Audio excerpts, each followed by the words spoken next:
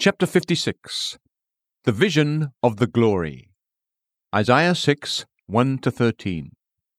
Whether this vision records Isaiah's first call to the prophetic ministry does not matter. It is either the introduction to his whole ministry or to a new section of it, and probably the latter, with the first 5 chapters describing Israel as ripening for judgment, and the 6th as receiving the sentence. Let us take up the chapter under the following topics. 1. The vision, verse 1. It was a temple vision, a vision of glory, the glory of Jehovah of hosts. As such, it was the glory of the king and the high priest, of the throne and the temple. And all this when Uzziah the king lay dying or was dead, the earthly king passing away, the heavenly king showing himself. It was truly a royal and glorious vision. Jehovah himself the center of it, King of kings and Lord of lords, true King of Israel and of the earth, true Melchizedek, the high priest upon his throne. In connection with this king are the seraphim. Probably these are the same as cherubim, as they are almost identical with those described in Ezekiel and Revelation. In Genesis and in the historical books, they appear as cherubim, or figures. In Isaiah, as seraphim, or burners. In Ezekiel, as living beings. In Revelation, as living creatures. Here they stand upon the train of the royal robe that filled the temple. They have 6 wings.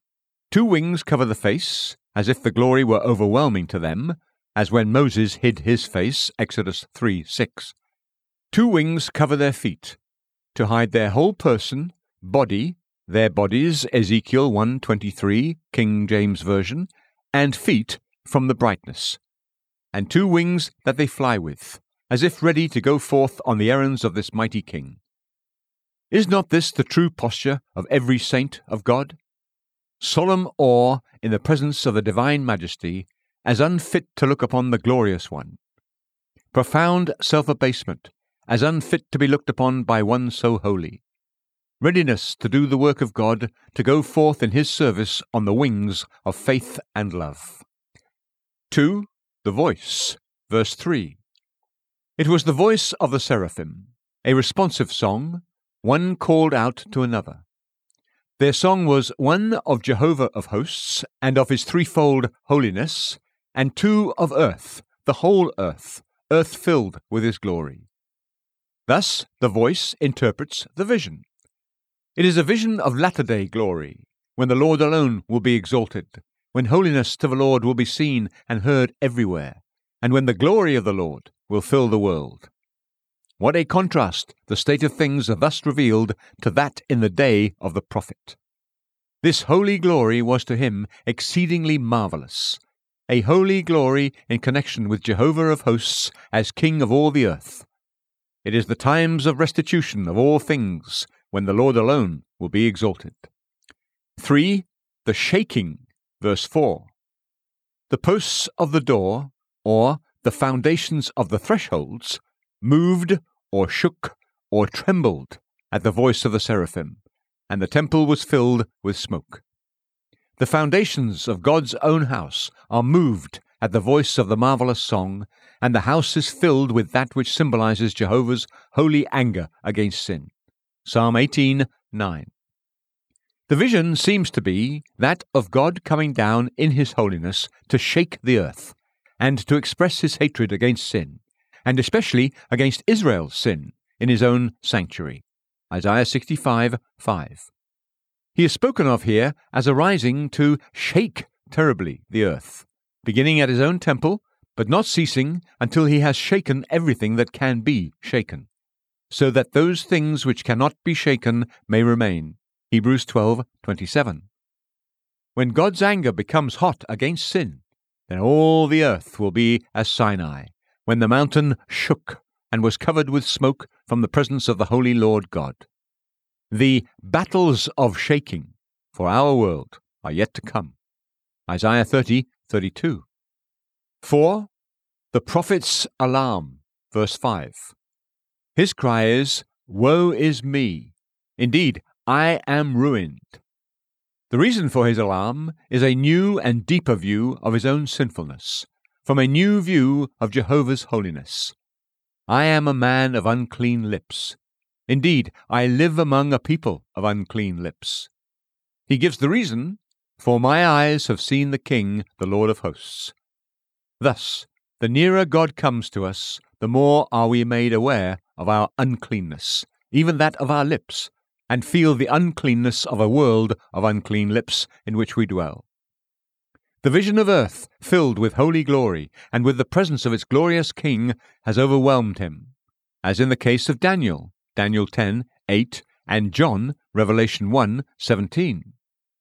The more we realize a present God, and an earth filled with his glory, the more we should feel our own unholiness, and cry out in fear, even though we are saints.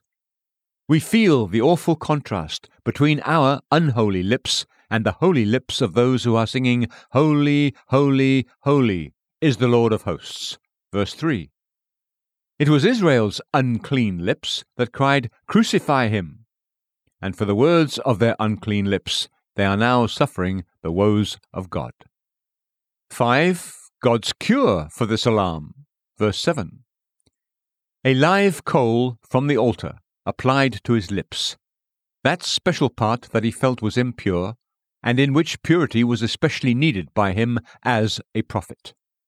A prophet is a man like us, yet God must purify his lips so that he may speak.